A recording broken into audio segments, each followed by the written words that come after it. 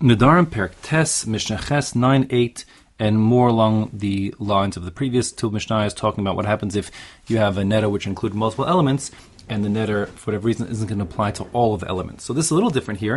In our Mishnah, a person makes a neder against a category. Well, the first category will be wine, and he thinks that all wine is bad for him, but he doesn't realize that only some wines are bad for him. Let's call them new wines, but old wines actually are good for you. So the question is then, since he made the neder in error, under false assumptions, what happens? And the answer is the neder isn't binding. And since it isn't binding even on the mistaken elements, so kind of consistent with Rabbi Akiva's principle before, it won't be binding on any of the elements. However, just the halacha, to clarify, that assumes that his reaction to discovering that his neder wasn't binding on some and therefore not all, he says, oh, okay, then it's okay with him.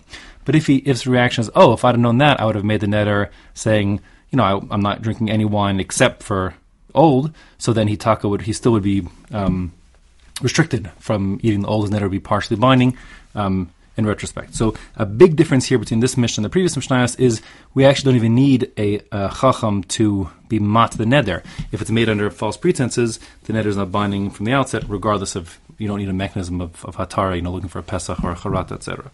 So here the Mishnah says inside, konam yain sheni toem, a person makes a neder against all wine that he might drink, that is forbidden to him as a korban, and then he continues on saying the reason why he's making that neder. Shehayayin ra leme'ayim, because wine is bad for my digestion. Literally, wine is bad for the intestines.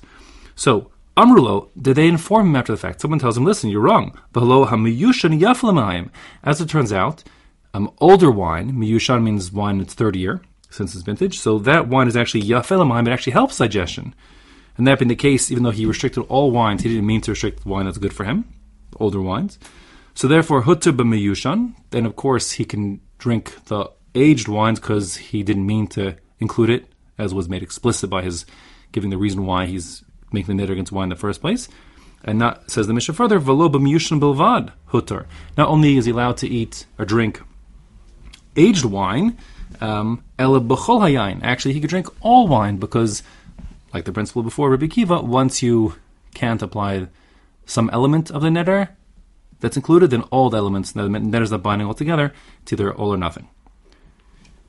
Similarly, says the Mishnah, and this is really a very similar case, konam batzal she'eni toem, a person takes a neder against tasting onions, and he gives a reason why. She'batzal ra lelev, it's bad for your heart. Amrlo, and then they tell him, well, actually, hello, hakufri yaf lelev, a certain kind of onion, the village onion, is actually good for your heart. So therefore, hutter b'kufri, then he becomes permitted to eat the village onions, and since his neder included all onions, and some of them can't be applied, because it was an error, therefore, lo b'kufri bilvad hutter, not just is he permitted to eat the village onions, ela b'chol habatzalim, now all onions are permitted to him, meaning the whole neder falls away.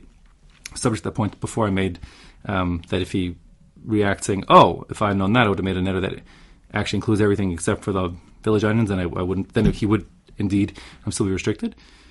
And actually, this last case, which doesn't have much more of an innovation from the previous case about the wine, actually happened.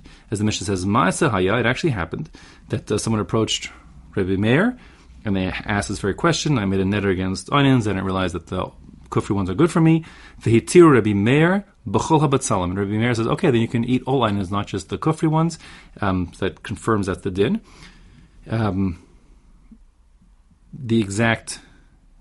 This is presumably just showing this halach l'maiser. Meir is passing this way, consistent with Rabbi Akiva's principle and really consistent with Beis Hillel's shita, as I explained a couple of Mishnayos ago, which we said back in the third parak Mishnah base.